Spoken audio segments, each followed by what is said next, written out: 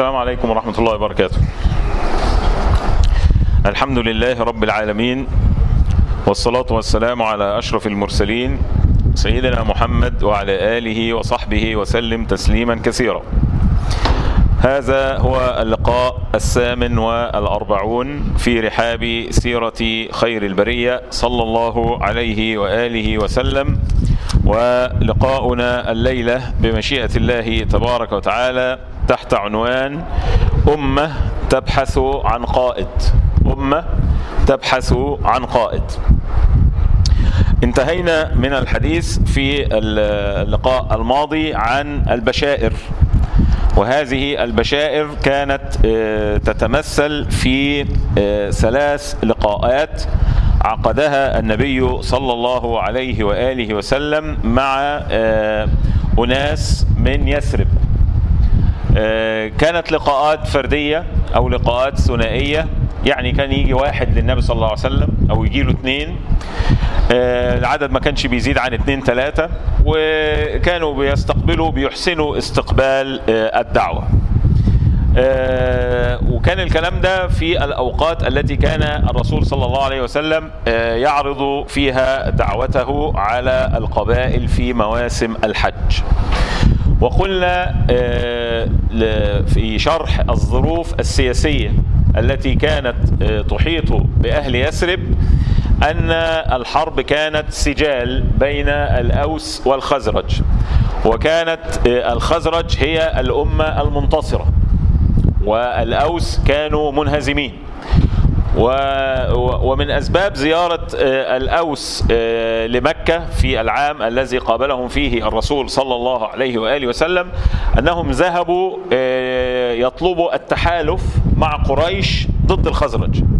يعني كانوا منهزمين ولا طاقة لهم بالخزرج، فذهبوا إلى مكة وطلبوا من أهل مكة أو من قريش أن تتحالف معهم لقتال الخزرج.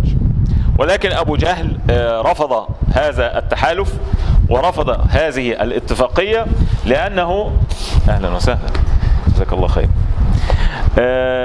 أنا طبعا ما أقدرش أرفض الحاجات دي، إن كان أبو جهل يرفضها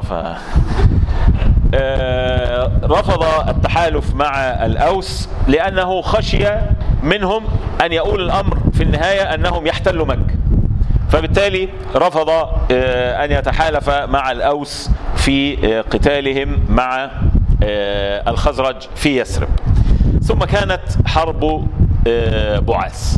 حرب بعاث دي كانت ملمح فارق في حياة الدعوة الإسلامية، بالرغم من أن الكلام ده كان قبل الهجرة بكتير. يعني قبل الهجرة احنا حسبناها المرة اللي فاتت لقيناها قبل الهجرة بحوالي 6 سنوات، كانت سنة 617 ميلاديا. حرب بعاث، تعال الأول نشوف الحديث الذي ترويه السيدة عائشة رضي الله عنها عن هذه الحرب. الحديث أخرجه الإمام البخاري في صحيحه أن السيدة عائشة رضي الله عنها قالت: كان يوم بعاث يوما قدمه الله لرسوله. خلي بالك من الكلام، كان يوم بعاث يوما قدمه الله لرسوله صلى الله عليه وسلم. فقدم رسول الله صلى الله عليه وسلم، قدم فين؟ قدم يثرب، وقد افترق ملأهم وقتلت ثرواتهم وجرحوا. الثروات اللي هي جمع سر، دي اللي هي الناس الأكابر. يعني لما النبي صلى الله عليه وسلم هاجر إلى يثرب كانوا متفرقين، لأن الحرب دي كانت حرب إبادة. حرب بعاث دي كانت حرب إبادة. فلما هاجر النبي صلى الله عليه وسلم كان الأوس والخزرج متفرقين، وكان الرؤساء بتوعهم والأكابر بتوعهم قد قتلوا وجرحوا. فقدمه الله لرسوله صلى الله عليه وسلم في دخولهم في الإسلام. يعني سبحان الله، حرب بعاث دي كانت سبب في ان الأوس والخزرج يدخلوا في الإسلام. ازاي؟ ده هنعرفه دلوقتي. طيب، هنا الملمح ده احنا ما ينفعش نعديه كده. حديث في صحيح البخاري تروي السيدة عائشة رضي الله عنها وتصف هذه الحرب، هي الحرب دي استمرت يوم واحد فقط، ولذلك هو يسمى يوم بعاث. تقول: كان يوم بعاث يوما قدمه الله لرسوله. احنا لازم نقف مع العبارة دي. يعني ايه قدمه الله لرسوله؟ يعني دي كانت فرصة طيبة جدا للإسلام، وكانت فرصة طيبة جدا للدعوة، وكانت فرصة طيبة جدا لرسول الله صلى الله عليه وسلم انه يلم الشمل المتفرق ده، وانه يوحد الصفوف المشتتة دي، خصوصا كمان ان كل الأكابر كانوا قد قتلوا أو جرحوا. وطبعا ده احنا هنعرفه بالتفصيل دلوقتي، بس انا هنا عايز اقول لك انت تفهم من الكلام ده ايه. انت الكلام ده يفيدك انت بايه كواحد يعني بيعيش دلوقتي في سنة 2016؟ ايه اللي انا هستفيده يعني من ان يوم بعاث كان يوما قدمه الله لرسوله؟ هو يوم بعاث ده كان ايه يا جماعة؟ ده كان حرب، كانت حرب، كان صراع، وكان في قتلى، وكان في جرحى، وكان في تفرق، وكان في تشتت. ودول السكان الأصليين للبلد، الأوس والخزرج. اليهود دول جولهم من أطراف المدينة. اليهود مش هم أصل السكان. أصل السكان من الأوس والخزرج. هي أصلا الجزيرة العربية دي هي اتسمت جزيرة عربية ليه؟ حد يعرف؟ العرب استوطنوها. وهم العرب استوطنوها ليه أصلا؟ العرب استوطنوها، أصل العرب من اليمن. أصل العرب من اليمن، كلهم كانوا عايشين في اليمن العرب. الجزيرة العربية دي كانت صحراء وفيها بيت الله الحرام. لما انهار سد مأرب اللي هو في اليمن، لما انهار كل القبائل العربية تركت اليمن وتفرقت في الجزيرة العربية. اللي سكن هنا، واللي سكن في مكة، واللي سكن هنا في يثرب، واللي سكن في الطائف. كل القبائل العربية تفرقت في أرض الجزيرة العربية، وهم طالعين من نقطة واحدة بس اللي هي اليمن في الجنوب خالص. فكان من ضمن سكان مدينة يثرب الأوس والخزرج. طيب، يبقى احنا هنا بنقول يوم بعاث ده أهل المدينة كان في حرب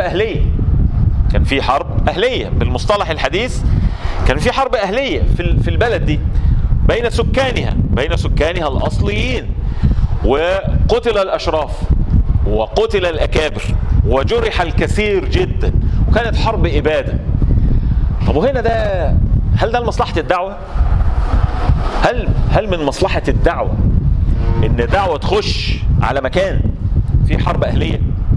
إن الدعوة تخش على مكان في احتراب أهلي؟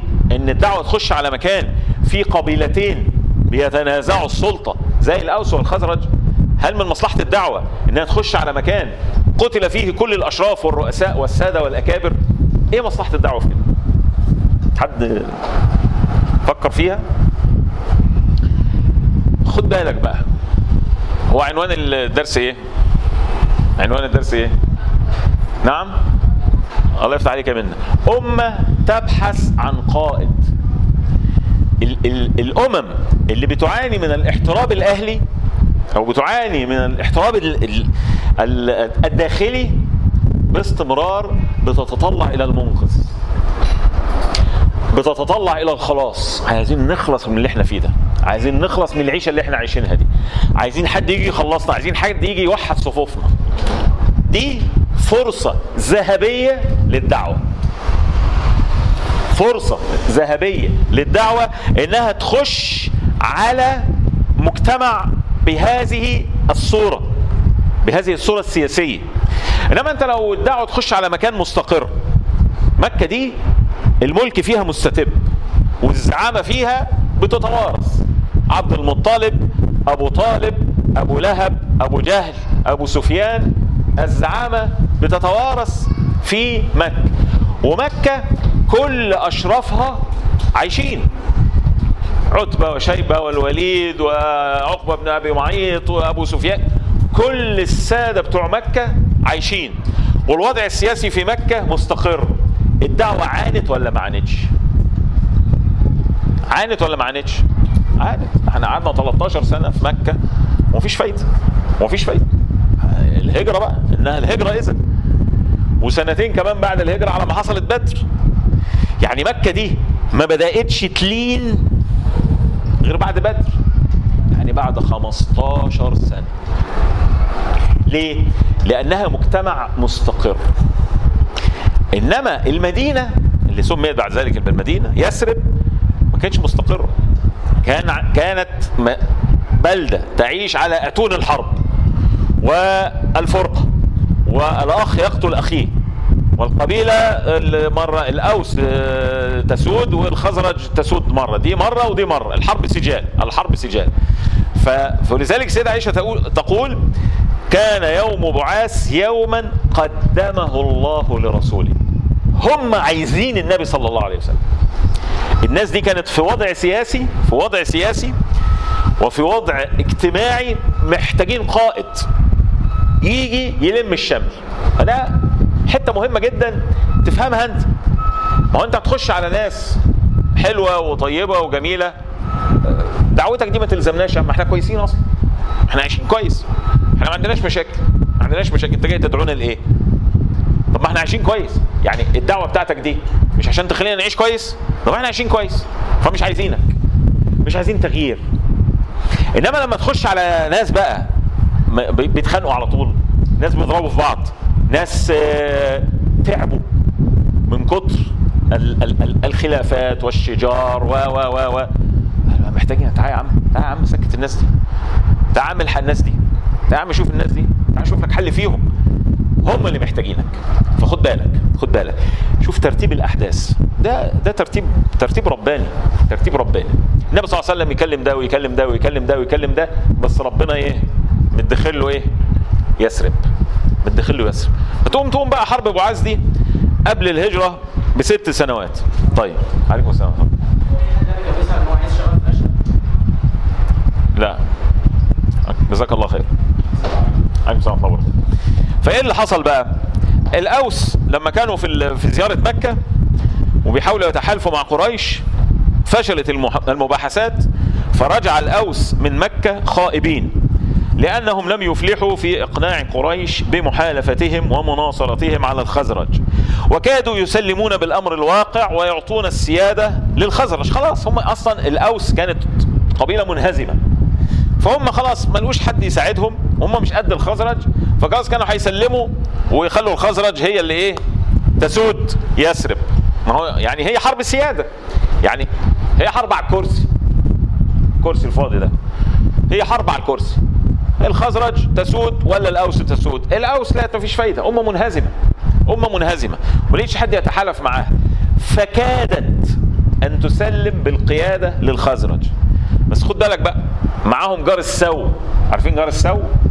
اليهود، ده جار السو، ومكتوب علينا بقى جار السو ده، مكتوب علينا من زمان قوي، من أيام الأوس والخزرج. لا اليهود، شوف ربنا لما وصف اليهود قال إيه؟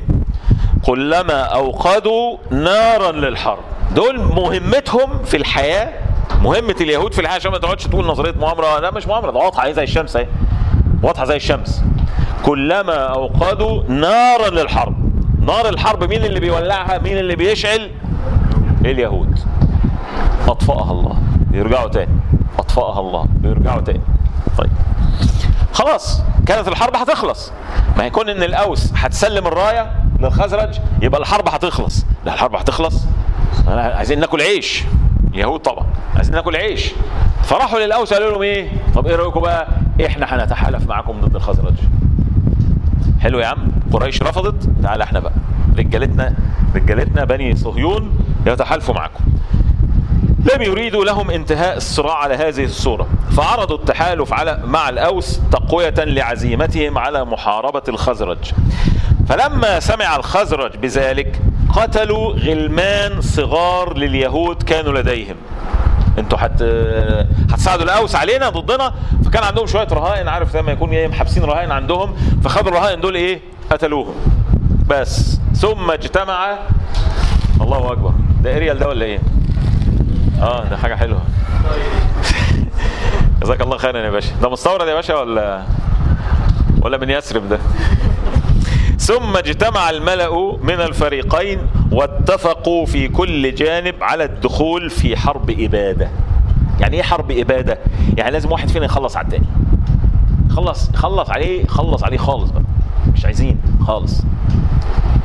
اليهود هيساعدوا الأوس ضد الخزرج. طيب مين بقى الرؤوس؟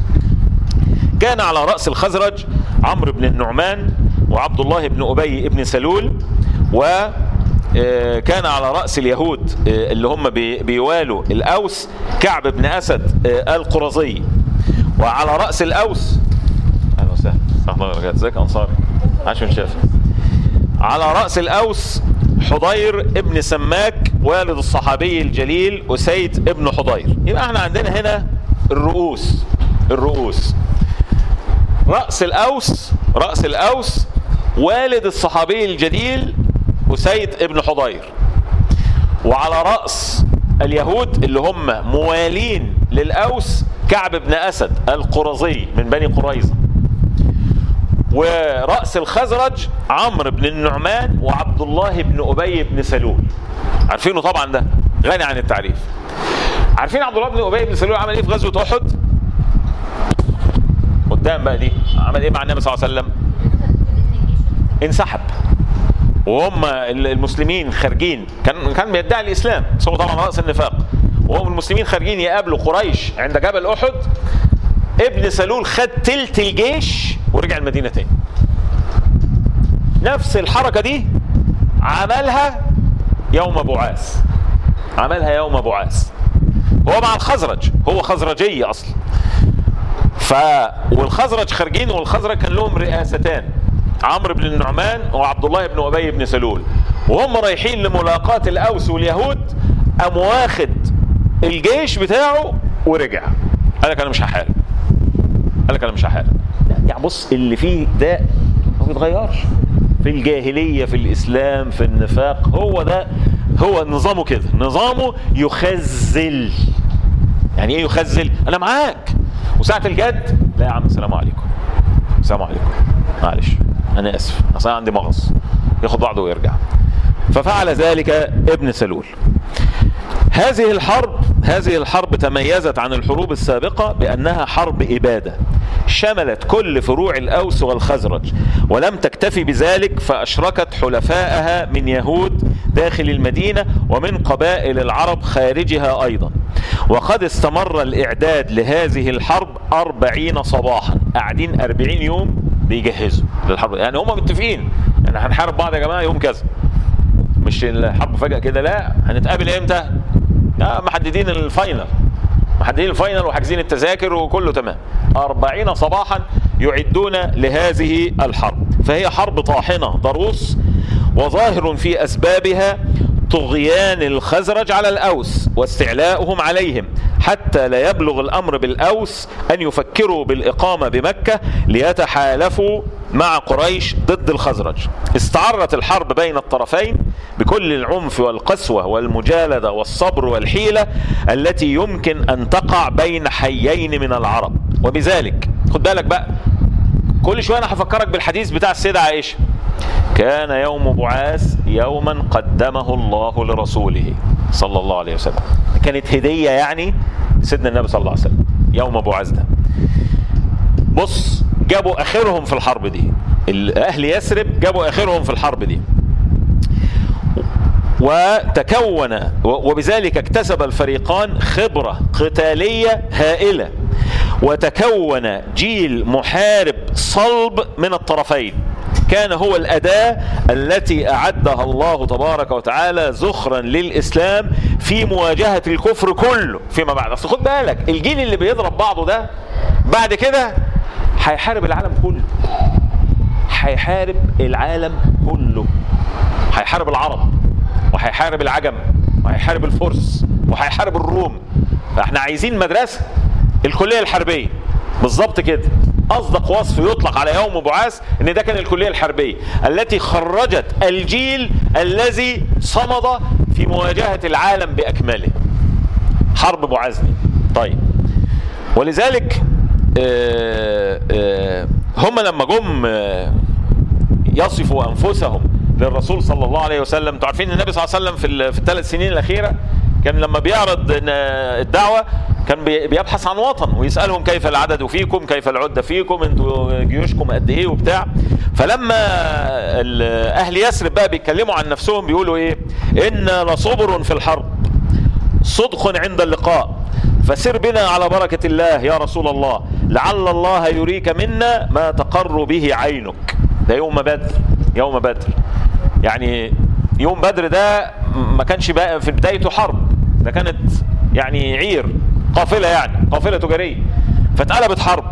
فالنبي زي ما يكون ايه بياخد رأي الأنصار، يعني انتوا معانا ولا ايه؟ قالوا لا احنا، تعالى بقى السي في بتاعت الأنصار، السي في بتاعت الأنصار: إنا لصبر في الحرب، صدق عند اللقاء، فسر بنا على بركة الله يا رسول الله، لعل الله يريك منا ما تقر به عينك. ده كلامهم هم عن نفسهم، كلامهم هم عن نفسهم. أما بقى كلام قريش عنهم يوم بدر، قريش وصفتهم برضو. هي في يوم بدر الجيش ده كان يبعت يشوف اخبار الجيش التاني ايه، والجيش قريش يبعت يشوف اخبار جيش مكة، جيش المدينة ايه. فقريش بعتت الجواسيس بتوعها عشان يشوفوا هم الجماعة بتوع المدينة دول عاملين ازاي، اللي حوالين محمد دول عاملين ازاي. فشوف بقى لما الراجل راح بص على الجيش ده طبعا كان معظمه من الانصار وكانوا قلة فيه من المهاجرين. فوصفهم عمير بن وهب الجمحي في اول لقاء بينهم وبين قريش يوم بدر، بيصف الانصار، بيقول عليهم ايه؟ البلايا تحمل المنايا. دي ناس جايه تموت، دي ناس جايه تموت، دي مش ناس جايه تهزر ولا جايين يعملوا باربيكيو في بدر، دي ناس جايه تموت. البلايا تحمل المنايا، نواضح يثرب تحمل الموت الناقع. الابل اللي جايه من يثرب دي جايه شايله موت. الا ترونهم خرسا لا يتكلمون، قاعدين ساكتين كده، قاعدين ساكتين متربصين.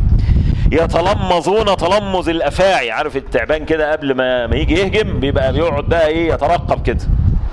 زرق العيون كأنهم الحصى تحت الجحف، قوم ليس لهم منعة ولا ملجأ إلا سيوفهم. دي ناس بص ما عندوش غير سيف، جاي بالسيف بتاعه، يعني يا قاتل يا مقتول.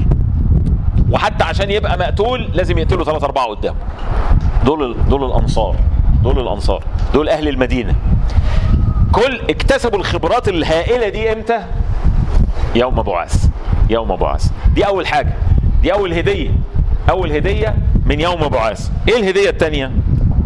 طيب الهدية التانية في يوم بعاث: هذا وقد بدأ القتال شديدا وانهزمت الأوس في البداية، ثم عادوا وكروا على الخزرج وحولوا الهزيمة إلى نصر، وقد قتل قيادات الفريقين. دي الهدية التانية بقى. القادة كلهم ماتوا. الأوس انتصرت في يوم بعاث ده وانهزموا في الأول، وبعدين رجعوا قعدوا الكرة غلبوا الخزرج. طبعا الأوس بمعاونة اليهود ضد الخزرج. قتل قيادات الفريقين، من الأوس حضير بن سماك ومن الخزرج عمرو بن النعمان. طب واحد يقول لي امال فين عبد الله بن أبي بن سلول؟ اقول لك هو انسحب اصلا، هو خد بعضه من بدري وانسحب. طيب ايه المغزى او ايه الهدية في ان القيادات ماتت يا جماعة؟ يعني عايزكم تصحصحوا معايا، السيرة دي حياة. عشان يزداد الاحتياج للقائد. وايه كمان؟ خلينا اوصف لكم حاجة. هي قريش مكة قعدت معصلجة. اولا الفتح كان سنة كام؟ فتح مكة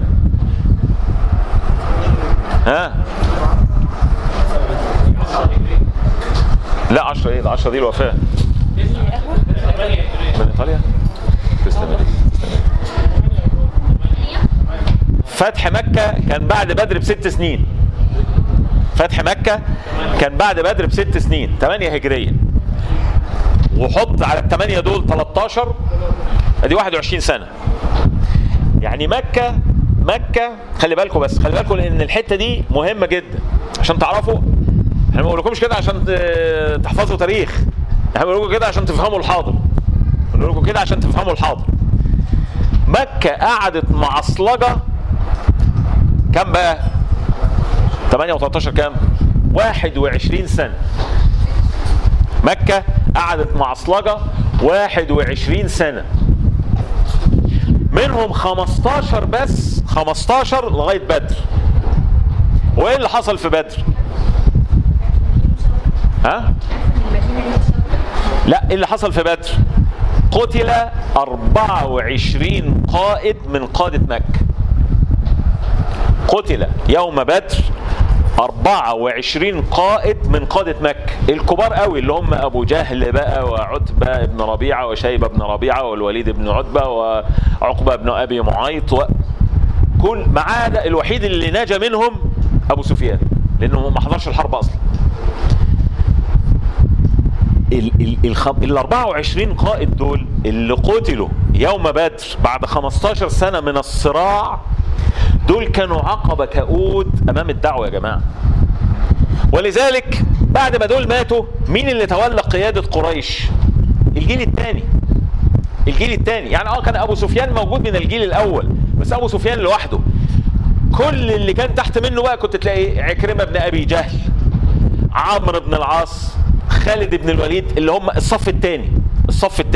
الصف الثاني ده ما تحملش غير 6 سنين بس، وفتحت مكة بعدها. فده يقول لك ايه؟ ان الجماعة القدام دول بيبقوا عقبة امام اي حاجة، عقبة امام انتشار اي فكرة جديدة. القدام دول قعدوا معصلجين وقافلين مكة بالترباس 15 سنة. بعد ما ماتوا مكة فتحت ب6 سنين، مكة فتحت بعدها ب6 سنوات. طيب ده الوضع في مكة. ايه اللي حصل في يثرب؟ كل قادة يثرب قتلوا يوم بعاث. مش مكسوف من نفسك؟ انت شايف يا ابني انت شايف الخير وانت داخل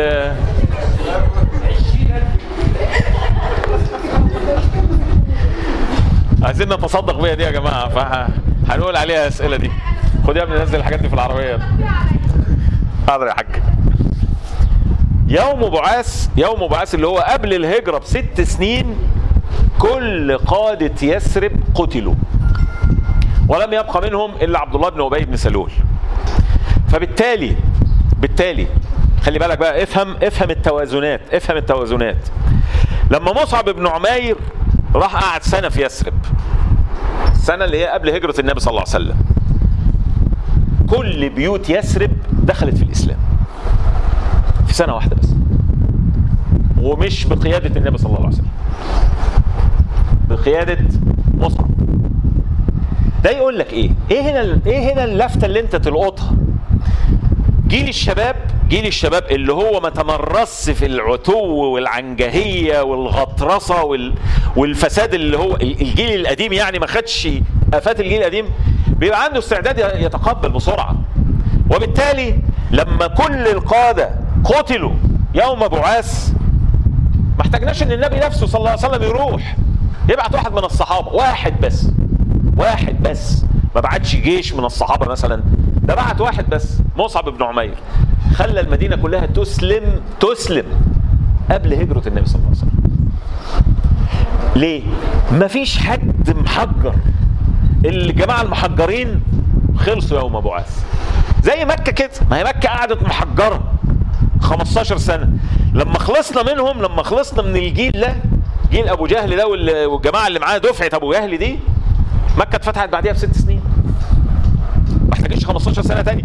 أصل لو كان سيدنا النبي صلى الله عليه وسلم هاجر والعالم العتاولة دول موجودين، كنت هتلاقي اللي يقول لك ايه، زي بنو عامر، قالوا ايه بقى، تجعل لنا الملك من بعدك، اجعل لنا الملك من بعدك. مش كده؟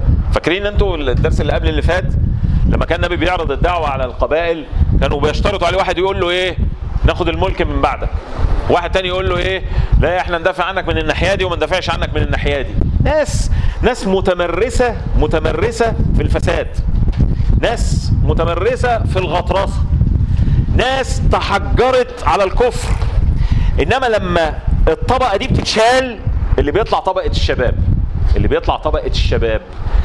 الشباب بيبقى عندها تفتح اكتر، وبتقدر تستقبل الموضوع بصورة ايجابية اكتر. ودي الدليل اهو، مكة 6 سنين فتحت، يثرب في سنة واحدة بمجهود صحابي، مش بمجهود نبي، بمجهود صحابي واحد اسلمت. انا يا باشا ده كتاب، جزاك الله خير. بمجهود صحابي واحد أسلمت. فده هنا شيء مهم جدا، شيء مهم جدا. عشان أنا لما بكلمكم على الاعتزال وبكلمكم على الكمون وبكلمكم على يعني النبتة اللي لسه طرية وخليها شوية، راعيها شوية في الصوبة بتاعتها علشان تقدر تصمد، ما بكلمكش الكلام ده من فراغ. وفتية أهل الكهف لما قرروا الاعتزال والدخول إلى الكهف، ليه؟ احنا مش قد اللي بره، احنا مش قد اللي بره الكهف، هيخلصوا علينا. إنهم إن يظهروا عليكم يرجموكم أو يعيدوكم. يعني إيه يرجموكم؟ يخلصوا عليكم. يعني إيه يعيدوكم؟ تعالى يا ابني، تعالى يا ابني، بس أنت لسه صغير، تعالى لما تتخرج اعمل اللي أنت عايزه. يا ابني لما تاخد شهادتك وتخلص جيشك اعمل اللي أنت عايزه. يا ابني لما تتجوز، يا بنتي لما تتجوزي وتروحي بيتك اعملي اللي أنت عايزاه. يعيدوكم في ملتهم، وقالوا إيه؟ ولن تفلحوا إذا أبدا. فهي كده، هي كده، هي دي سنن موجودة في الكون. فأنت مش أنت اللي هتيجي تغير هذا السنن، مش حضرتك اللي هتيجي تغير هذا السنن ولا حضرتك، لكن احنا بنقرأ هذا التاريخ عشان نفهم الحاضر. فاحنا هنا لما كتبنا من كام يوم وقلنا ايه؟ من لم ينحني لأقدار الله عز وجل فلا يلومن إلا نفسه إذا عصفت به هذه الأقدار. انت قاعد مترس متمرس متغطرس متشبث يا أبو جهل بالموضوع 15 سنة، لم تنحني للأقدار، جت الأقدار عصفت بك في بدر، لا تلومن إلا نفسك. فكان يوم بعاث يوم قدمه الله لرسوله. مدينة جاهزة، يثرب جاهزة، تعالى يا رسول الله، الشباب مستنينك، الشباب قاعدين مستنيين، الشباب قاعدين مستنيين. طب هو ليه الشباب بيبقى عنده استعداد اكتر من الكبار؟ مع ان الكبار ناس بتفهم، المفروض يعني ناس بتفهم وناس عندها حكمه وناس بتفكر، يعني بتفكر، يعني يعمل كده، يحط ايده كده ويبص لفوق للسماء، ده معناه ان هو مفكر.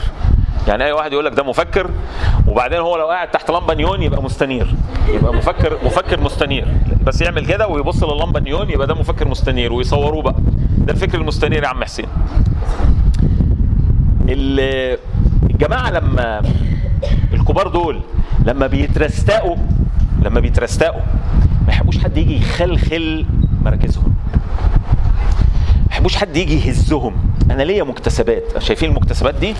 انا ليا مكتسبات، مش عايز حد بقى يجي يلعب لي في دماغي يقول لي يا عم تصدق، يا عم اخرج شيء لله، يا عم انا هخرجهم في السياره، انا مش هخرجهم، اللي عايز يخرج لله يخرج، انت خدها ممكن اخرج لكم دي لله بتاعت ابو نوح. لا، اللي بيبقى مترستق ده، اللي بيبقى مترستق صعب قوي تزيحه من طريقك، صعب قوي، صعب. الشاب من دول ما عندوش حاجه يبكي عليها اصلا، مفيش حاجه وراه ولا في حاجه قدامه، يعني كده هو سايب خالص. فبالتالي ده ما عندوش مصالح خايف عليها انه يستقبل دعوه جديده، ما عندوش مكتسبات خايف عليها انه يقبل فكره جديده. هي دي خطوره الشباب، هي دي خطوره الشباب، وهي دي ميزه الشباب في نفس الوقت. انما الجماعه المترستقين دول، وانت لذلك لما تقرا كده، بص وراك كده 60 سنه لورا كده ولا 65 سنه لورا كده، وشوف ايه اللي بيحصل، ايه اللي بيحصل. هتلاقي موجه تيجي تطيح، وموجه ثانيه تيجي تطيح، وموجه ثالثه تيجي تطيح، لغايه لما هتلاقي ان الموضوع هيوصل لك انت. يعني الموج هياكل كل اللي في سكته. ليه هياكل كل اللي في سكته؟ لانه لم ينحني للاقدار. يعني انت شايف الموجه جايه جامده عليك، جايه في وشك جامد، وانت تفتح لها صدرك هتلهفك. انما لو انحنيت ووطيت علشان الموجه تعدي، تسلم. طب بما انك انت حضرتك فتحت صدرك اول الموجه،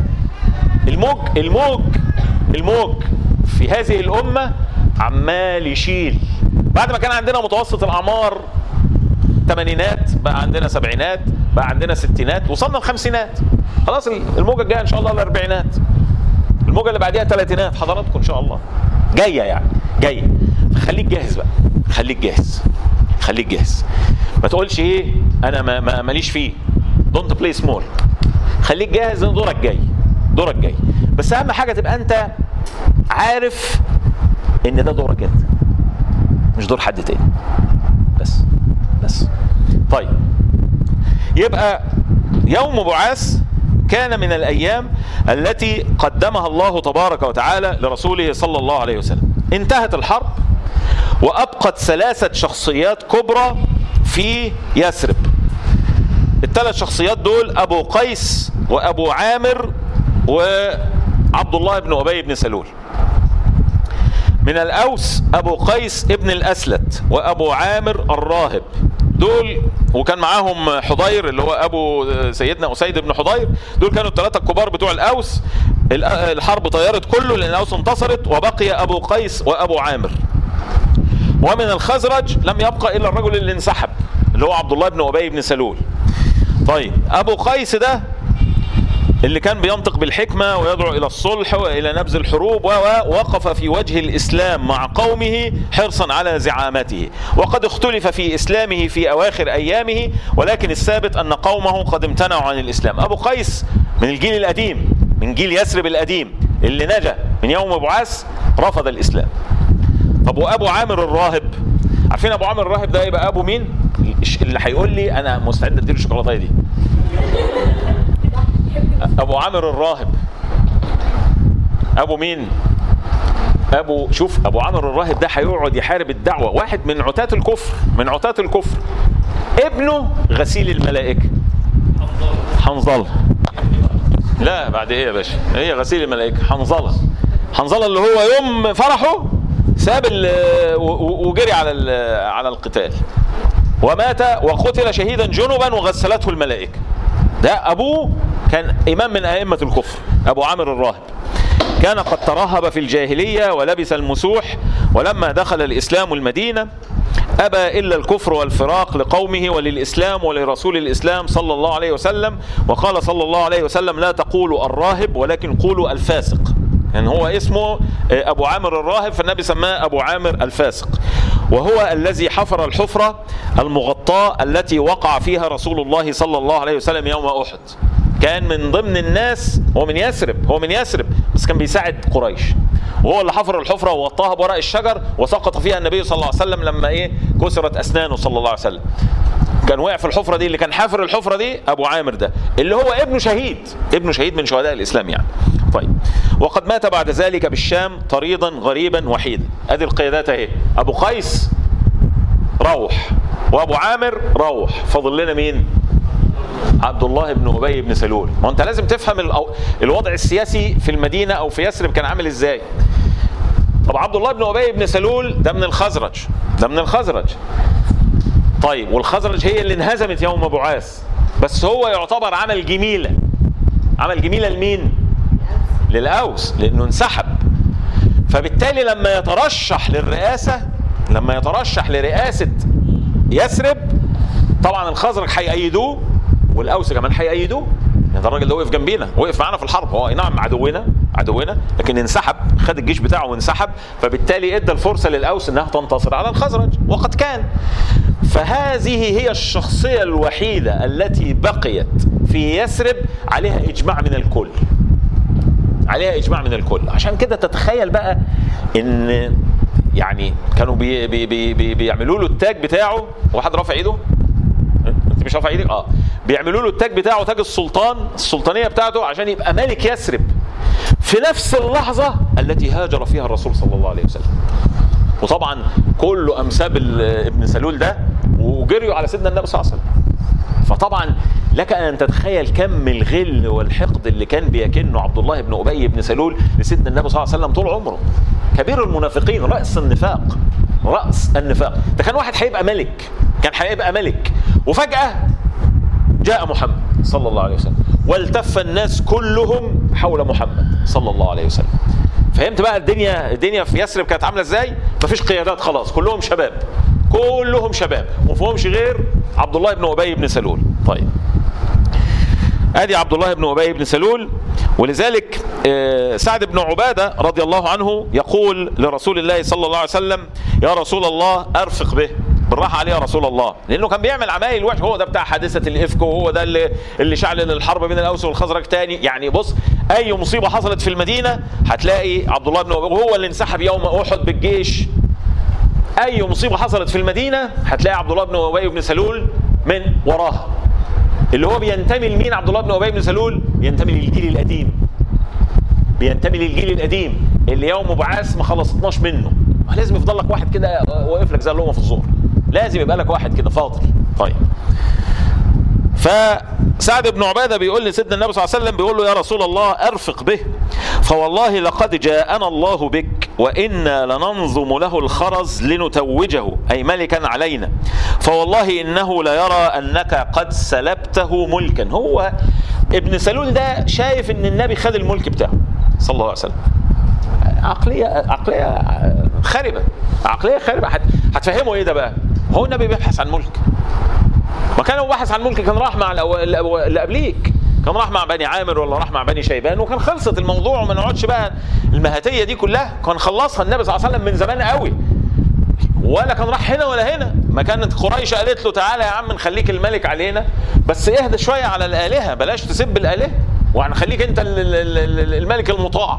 يعني النبي لو عايز ملك كان خد الملك ده من زمان قوي، مش مستني ابن سلول بقى اللي عشان ينازع ابن سلول. بس هتقول لي مين بقى؟ طيب، ولما مات ابن سلول صلى عليه رسول الله صلى الله عليه وسلم، ثم نزلت هذه الآيات من سورة التوبة: ولا تصلي على أحد منهم مات أبدا ولا تقم على قبره إنهم كفروا بالله ورسوله وماتوا وهم فاسقون. فما صلى رسول الله صلى الله عليه وسلم بعده على منافق حتى قبضه الله. طيب، هنا دي ترتيبة يثرب اهي، ترتيب يثرب جاهزة اهي، يثرب جاهزة، حرب أهلية، فرقة، تشتت، أمة تبحث عن قائد، أمة تبحث عن قائد. فلما أراد الله عز وجل إظهار دينه وإعزاز نبيه صلى الله عليه وسلم وإنجاز موعده له، خرج رسول الله صلى الله عليه وسلم في الموسم الذي لقيه فيه النفر من الأنصار، اللي هي إمتى؟ قبل الهجرة بسنتين، موسم الحج، اللي بعديه موسم حج، وبعديه موسم حج ذو الحجة، وبعدين هجرة. يعني قبل الهجرة بسنتين، قبل الهجرة بسنتين النبي كان بيتعرض للقبائل في مواسم الحج. فبينما هو عند العقبة لقي رهطا من الخزرج، لقي رهطا من... ايه العقبة دي؟ اللي هي فين العقبة دي؟ اللي هي عند الأردن، اللي بيرموا فيها جمرة العقبة، اللي هي اللي عند رمي الجمرات في منى، يعني في منى. طيب، الأنصار دول لقي الرسول صلى الله عليه وسلم أول وفد من الأنصار، وكان كلهم من الخزرج. هم كان اسمهم الأنصار؟ لا، ما كانش اسمهم الأنصار، سماهم الله به في الإسلام وهم بنو الأوس والخزرج. طب ما معنى كلمة خزرج؟ الخزرج معناها الريح الباردة، والأوس معناها العطية. أبوهم مين بقى؟ لأن هم يعني قبيلة واحدة يعني، بس تفرعت. أبوهم حارثة ابن ثعلبة، وأمهم قيلة من بني خزيمة ابن مدركة، وهم من سكان المدينة الأصليون، وقد جاورهم فيها اليهود المهاجرون إليها من أطراف الجزيرة. هم اليهود دول إيه اللي جابهم الحجاز أصلا؟ هم اليهود دول كانوا فين؟ هنا، ايجيبت. ايه يا جماعة؟ ايجيبشن originally from Egypt، يعني طالعين من هنا. هو بعد ما خرجوا مع سيدنا موسى راحوا ايه؟ راحوا سينا، وبعدين لما راحوا سينا وادخلوا الارض المقدسه رايحين فلسطين التي كتب الله لها، قالوا ايه؟ لا احنا ما لناش قدهم، فضرب عليهم التيه. قعدوا في التيه 40 سنه، وبعدين قعدوا في الشام، وبعدين بقى بخت نصر والحرب الاباده الاولى وحرب الاباده، وبعد كده تفرقوا في البلدان، تفرقوا في كل حته بقى. اللي راح عاش في الجزيره العربيه، واللي راح عاش على اطراف الشام، واللي راح عاش في فلسطين اللي هي يعني الشام برضو ارض تفرقوا.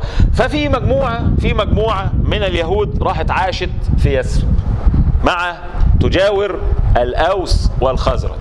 وده برضو من تقدير ربنا سبحانه وتعالى، من تقدير ربنا سبحانه وتعالى. مين بقى القبائل اللي راحت عاشت مع الخزرج في مع الأوس والخزرج في يثرب؟ بنو قريظة وبنو النضير وبنو قينقاع. الأوس تحالفت مع بني قريظة، والخزرج تحالفوا مع بني النضير وبنو قينقاع. كانت ايه بقى؟ ايه الميزة اللي الإسلام اكتسبها من الحتة دي؟ كلما وقع شيء بين العرب واليهود، كل ما يجي العرب واليهود يتخانقوا، تيجي اليهود تقول لهم ايه؟ لقد أطلنا زمان نبي، ولنتبعنه ولنقتلنكم معه قتل عاد وإرم. لهم الزمن اللي احنا فيه ده في نبي هيخرج، احنا هنتبعه، لان هم طبعا اهل كتاب، وطبعا العرب دول اهل ايه؟ اهل جاهليه اصلا، دول بتوع اوثان اصنام. فطبعا لما العرب يسمعوا اهل الكتاب يقولوا لهم ده في الزمن اللي احنا فيه ده دلوقتي ده زمن نبي اخر الزمان، لما هيظهر احنا هنتبعه، وبعد ما نتبعه هنيجي نقتلكم، هنخلص عليكم. شوف تجار دين طول عمرهم، تجار دين فعلا، تجار دين. ليه؟ لو تاجر الدين ده بيعمل ايه؟ يحرفون الكلمه عن مواضعه، يقول لك لا الايه دي مش موجوده، ويقول لك الايه دي منسوخه، ويقول لك الحكم ده منسوخ. يلعب في النصوص، ولما يلاقي النصوص جايه مصلحته يقول لك احنا جاي نبي، والنبي ده احنا هنتبعه عشان احنا اهل كتاب زيه، ونخلص عليكم، نخلص على الاوس والخزرج. فايه ربنا سبحانه وتعالى يقول ايه في القرآن الكريم؟ ولا يحيق المكر السيء الا باهله. بقى يشاء عليه القدير ان اللي يتبعوا النبي الاخير ده هم العرب، ويقاتلوا به مين؟ يقاتلوا به اليهود، بنو قينقاع، وبعدها بنو النضير، وبعدها بنو قريظة، وبعدها خيبر. يعني المكر السيء انتوا كنتوا قاعدين بتخططوا طول عمركم ان انتوا تتبعوا النبي ده عشان تحاربوا بيه العرب. يشاء عليه القدير ان العرب هي اللي تامن بيه، والعرب بعد ما تامن بيه تقاتلكم به صلى الله عليه وسلم. ايه برضو اللي احنا استفدناه هنا كمسلمين؟ ما امنوش فين؟ لا ده اليهود عند هو استكبار بس.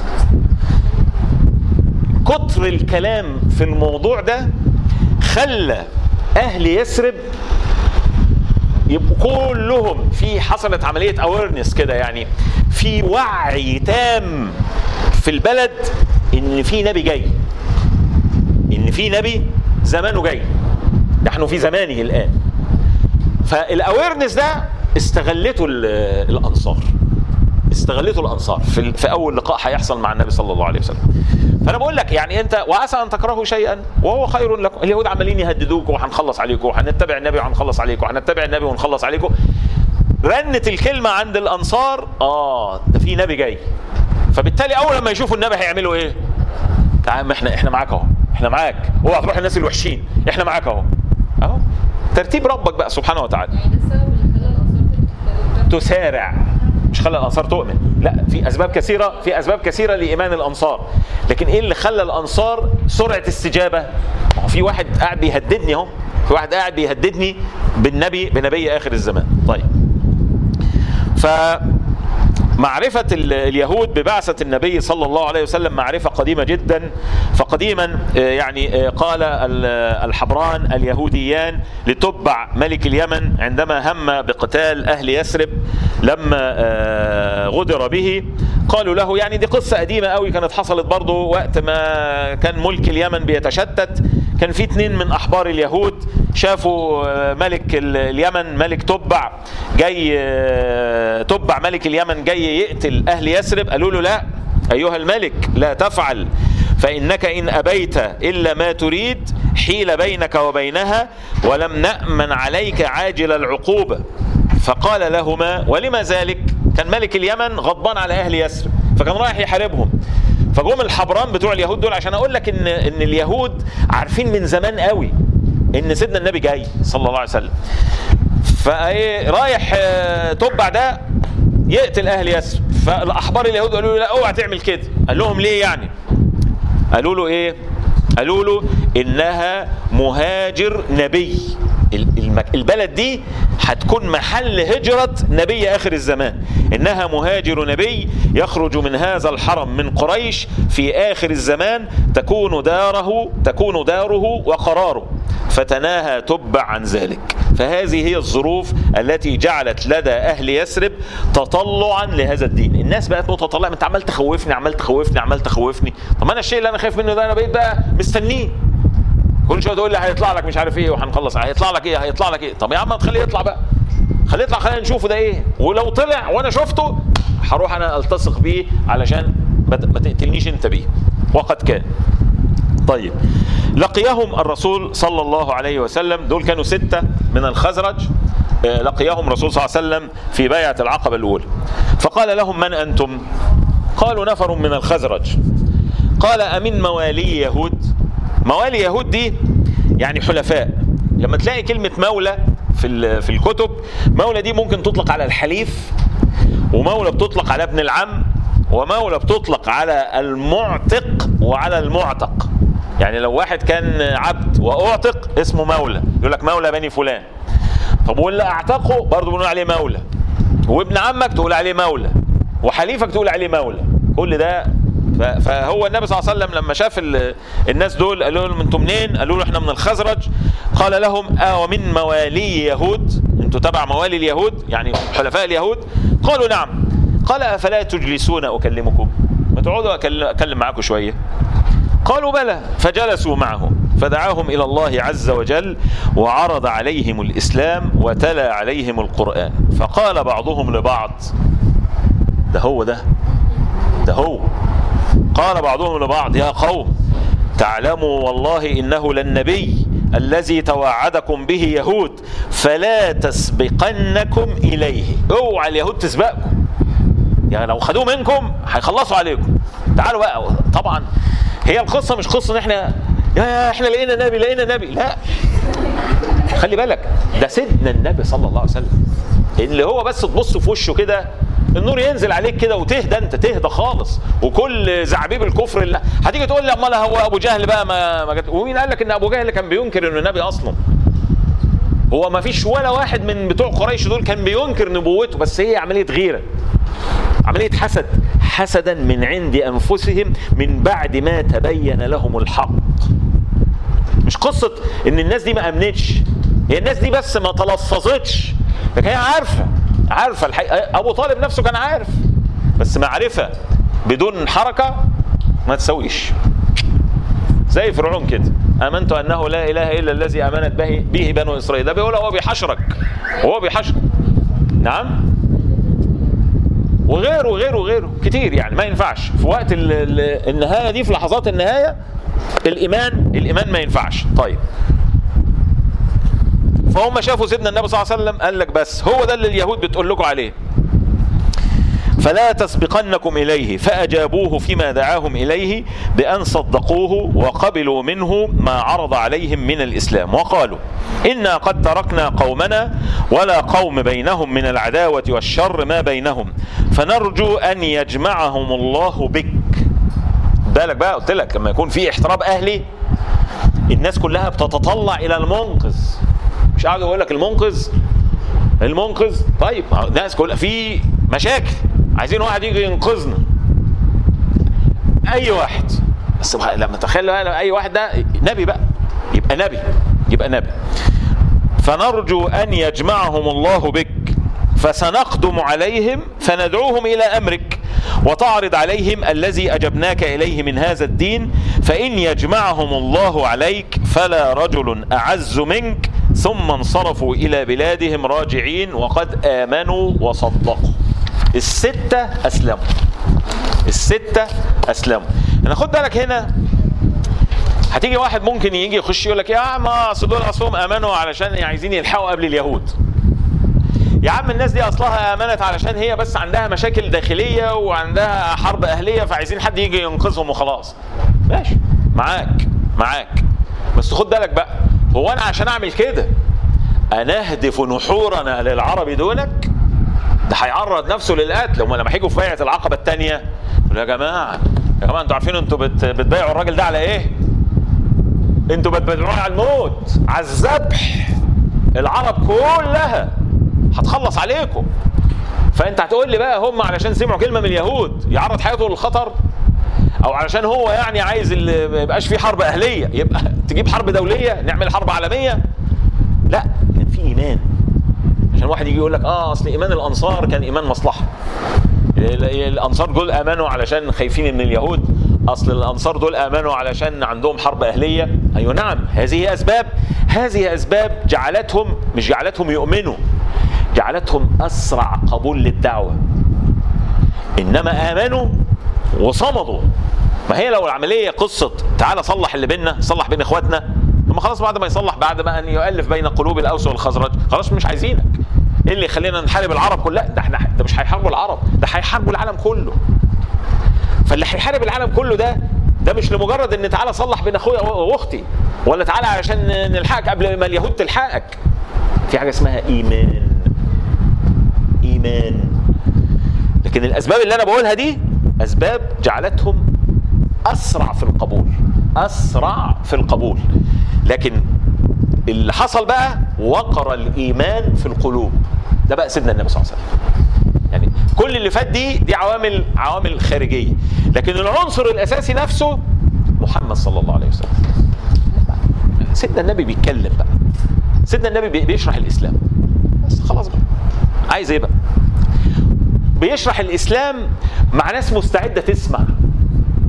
هي دي بس، هي دي الحته الايدج اللي عند الانصار، الحته الزياده اللي عند الانصار، انها عايزه تسمع. طب هي ليه عايزه تسمع؟ لان اليهود عمالين يزنوا عليهم، ولان في حرب اهليه في بلدهم، فعايزين يسمعوا بس. بقيه القبائل هي مش عايزه تسمع، بقيه القبائل اللي عايز ملك، اللي عايز زعامه، اللي عايز قرشين، اللي عايز سبوبه، اللي عايز مصلحه، اللي عايز فمش عايزه تسمع. الميزه الوحيده اللي كانت عند الانصار، اللي كانت عند الاوس والخزرج، انهم عايزين يسمعوا. طب ليه كانوا عايزين يسمعوا؟ للاسباب اللي انا قلتها لكم دي. طيب مين هم بقى السته دول؟ حد يعرفهم؟ طبعا انا لو قلت لك اذكر الان اسماء 6 مسلسلات ستعرض في رمضان، كله هيقول طبعا. او اذكر اسماء ال6 فرق تلعب في الدوري الاوروبي الممتاز مثلا، او برشلونه وريال مدريد وبترو اتلتيكو ومانشستر واحد. انما اقول لك بقى مين ال6 اللي انت عايش على خيرهم النهارده؟ في حد يقول اي حاجه؟ طيب هي الشوكولاته دي يا ابني انت قاري عليها ولا ايه؟ سبحان الله. انت ايه؟ دي كانت اخر واحده في الكشك دي ولا ايه؟ عينيك. والله هي مش راضيه تطلع.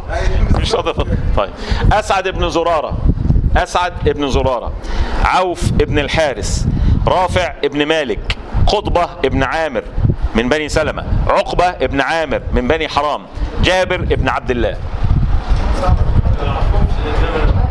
أسعد ابن زرارة أول واحد مات من أهل العقبة. ده مات على طول أول لما النبي هاجر، مات سنة 1 هجرية. أسعد بن زرارة، وكان أصغر واحد فيهم، يعني أصغر واحد فيكم، كان أصغر من أصغر واحد من اللي قاعدين قدامي دول. أسعد بن زرارة ده نمرة 1. عوف بن الحارث ده من بني النجار أخوال النبي صلى الله عليه وسلم، فده قريب النبي صلى الله عليه وسلم. عوف بن الحارث ده اللي هو مين؟ أخو معاذ بن عفراء. عارفين معاذ بن عفراء؟ اللي قتل أبو جهل. أيوة كده. خد بقى شوكولاتة يا هنادي بقى، مش معقول كده.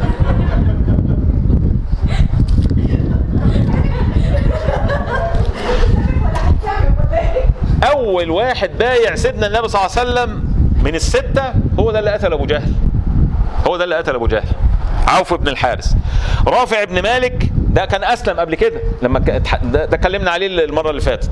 قطبة بن عامر من بني سلمة، عقبة بن عامر من بني حرام. جابر، عارفين سيدنا جابر لما أبوه عبد الله مات كان عايز يتجوز، فعارفين اللي هو راح يتجوز، قال له هتتجوز ايه؟ قال له اتجوز سيب. فقال له هلا بكرا تلاعبها طبعا انتوا حافظين الحديث ده زي عيونكم يعني. هذا الحديث ده سيدنا جابر، هلا بكرا. طب هو ليه بيقول له بكر يعني؟ هو ليه راح يتجوز واحده سيب؟ عشان كان عنده 9 بنات اخواته، مين اللي هيربي البنات؟ فهو ما بيدورش على مصلحته، ما بيدورش على الجواز عشان مصلحته يا حضرات، هو عايز يتجوز عشان واحده تربي بنات، تربي اخواته. ربي اخواتي على اللي جابوهم، انا مالي، مصلحتك يا سيدنا. بس ما عشان كده هو من اهل العقبه وانت من اهل ايجيبت. نعم، جابر بن عبد الله من بني عبيد ابن عدي. يبقى هؤلاء هم الستة. نعم، لا لم يكن من الموالي، كان من الانصار، من اهل المدينه. طيب ده جابر ده هنعيش معاه قصص. يعني ابوه اللي هو كان عنده عرجه كده في قدمه، والده عبد الله ده اللي كان بيعرج. فلما جم في احد بيتخانق هو وجابر، مين فينا اللي يطلع يحارب؟ فده بيقول انا اللي اطلع. مين فيهم اللي يطلع يحارب؟ مش مين اللي يقعد بقى في الكافيه، مين اللي يطلع يحارب؟ فقال له يا ابي يعني انت ممن انزل الله عذرهم، ليس على الاعرج حرج. ده بالاسم كده، ليس على الاعرج حرج. يقول له لا، اني اريد ان اطأ الجنه بعرجتي هذه، انا عايز ادخل الجنه واقول ادوس برجلي العرجه دي في الجنه. وقد كان خرج ومات على طول، شهيد على طول. ناس عندها فيجن، ناس شايفه رايحه فين، ناس شايفه رايحه فين. السته دول، هؤلاء هم السته الذين دول اللي بدأوا بقى يتحركوا وخدوا الإسلام وعادوا به إلى قومهم، وذكروا لهم رسول الله صلى الله عليه وسلم ودعوهم إلى الإسلام حتى فشى فيهم، فلم يبقى دار من دور الأنصار إلا وفيها ذكر من رسول الله صلى الله عليه وآله وسلم. ده كان أول حاجة تحصل في الهجرة بقى. خلاص احنا بدأنا داخلين على الهجرة بقى دلوقتي. دي السنة فاضل لسه موسمين حج كمان، موسمين حج. الموسم الاولاني ده هم 3 مواسم. الموسم الاولاني جه 6، الموسم الثاني 12، الموسم الثالث 73، وبعدين الهجرة. يعني هنقعد سنة، يعني النبي مش هيشوفهم الا بعد سنة كمان. يعني ما حدش هيبعت لي ايميل بعد اسبوع، ولا اول لما ترجع طمني وبعت لي رسالة طمني عملت ايه مع اهلك. نشوفك بعد سنة يا رسول الله. واللي يشوفك بعد سنة ده ايه؟ هنبقى 12، 9 من الخزرج و3 من الاوس. يعني مواضيع. طب هو ليه المواضيع ما خلصتش بسرعه يعني؟ ليه يقعد سنه ويقعد سنه كمان؟ ما كنا خلصنا بقى. مش انتوا الانصار؟ مش خلاص؟ مش هو ده مش الهجره عندكم مطيله؟ لا ما فيش مطيله. هي مش مطيله يا حبيبي. هي القصه كلها ايه؟ القصه كلها ان انا هختم بقى بالكلام ده عشان هنشوفكم بعد العيد بقى ان شاء الله. ده اخر حاجه قبل القصه كلها. ان ما اشد غفله الطغاة، وما اشد استعجال الدعاء. احنا عايشين في الحته دي. ما اشد غفله الطغاة، وما اشد استعجال الدعاء. يعني ما هو لازم واحد من الاثنين دول يفوق. يا اما الطاغية ده يفوق، يا اما صاحب الحق ده يتقل ويقول لك اتقل خد ايه؟ حاجه نظيفه. انت ما بتجيبلناش حاجه نظيفه، انت بتجيب الحاجه الثانيه بتلبسها لنا على طول. هي دي المعاناه في اي مجتمع. اشد غفله الطغاة، وما اشد استعجال الدعاء. نسال الله تبارك وتعالى ان يجمعنا بكم على خير، وان يوفقنا واياكم الى ما يحب ويرضى، وان يتقبل منا اعمالنا، وان يبلغنا رمضان وهو راض عنا، وان يجعلنا فيه من العتقاء من النيران ومن المقبولين. اقول قولي هذا واستغفر الله عز وجل لي ولكم. قولوا سبحانك اللهم وبحمدك، نشهد ان لا اله الا انت، نستغفرك ونتوب اليك. والسلام عليكم ورحمه الله وبركاته.